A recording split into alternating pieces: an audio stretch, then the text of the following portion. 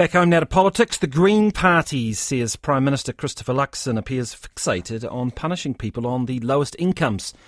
In a State of the Nation address over the weekend, Mr Luxon stressed the government will be taking a tougher stance on beneficiaries.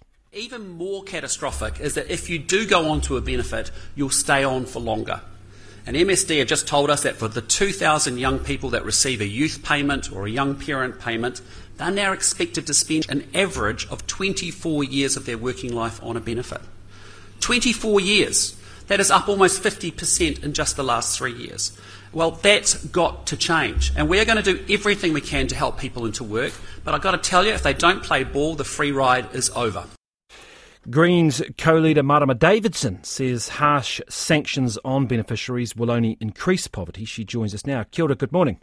Morning, Corin. Well, you would have heard those figures there. There were other figures bandied about yesterday. I mean, it's pretty clear that the number on job seeker has increased despite record low unemployment. Something seems to be wrong here. Let me be clear first here, Corin. Cutting incomes for disabled people, for children and families on the lowest incomes, and giving landlords a tax cut in the meantime is not tough love. That is straight up abuse. What will improve the lives for people who need more support is actually ensuring that those lowest incomes and income support is adequate and at least above the poverty line. And the Salvation Army confirmed that in their report last week. I understand what you're saying, but I want to come back to that question about the fundamental problem there seems to be when we have an economy in which unemployment has been very low, historically low, still only 4%, yet the numbers of job-ready people, the job seeker, is increasing. And I'm curious as to why you think that is.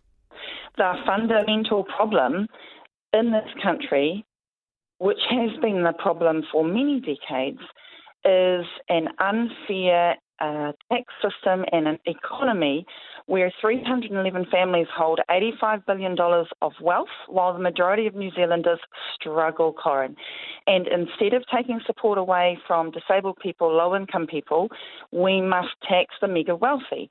So the Prime Minister, sadly, but not surprisingly, is using a rhetoric to focus on a few people who may be receiving income support for some time without actually a plan that will create a better Aotearoa and support. I understand what you're saying. You make the argument you're making about wealth taxes and distribution of income, but would you do nothing about the current benefit system as it is? Corin, you saw the Green Party release a whole, and the first policy out the gate almost, a whole entire plan for ending poverty. That's what we would do about the benefit system, which the Welfare Expert Advisory Group report, this was a major piece of work, Corin, already confirmed that what is actually wrong is that incomes are not high enough to even pull people out of poverty. And that is what will help people move into independent lives, Corin. Sure. I understand that argument, but in terms of encouraging people to work who are on job seeker, would you have any sanctions on people in that job seeker position? The sanctions don't work. They just cruelly punish people who are already... And this is the thing, Corin, I am purposefully rejecting the narrative that people on the lowest incomes are lazy, have no vision for living a better life. This is what I'm doing purposely. I'm not ignoring your question. I'm rejecting your narrative that is in that question, because the fact has been proven time and time again that we don't need to be focused on a punishment and cruel system that will create more poverty for people, including children who already have the least. What we need to do instead is provide the proper support so that people can make the more independent decisions for better lives. Okay. So would you come back to universal income here, or some way, some mechanism, rather than the current system? Absolutely. So if the Greens were in government, people would have seen our plan to rebalance wealth with a guaranteed minimum income and a wealth tax to be able to pay for it.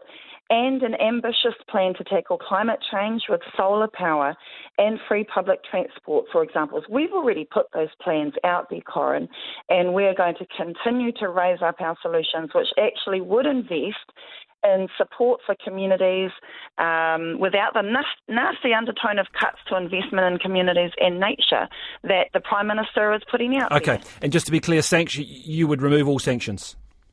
We've been very clear that sanctions do not work, Corin, to create stronger families and to support families into healthier decisions for themselves. They will create more hardship for those already struggling. Okay. Thank you very much for that. That is the Greens co-leader Marama Davidson.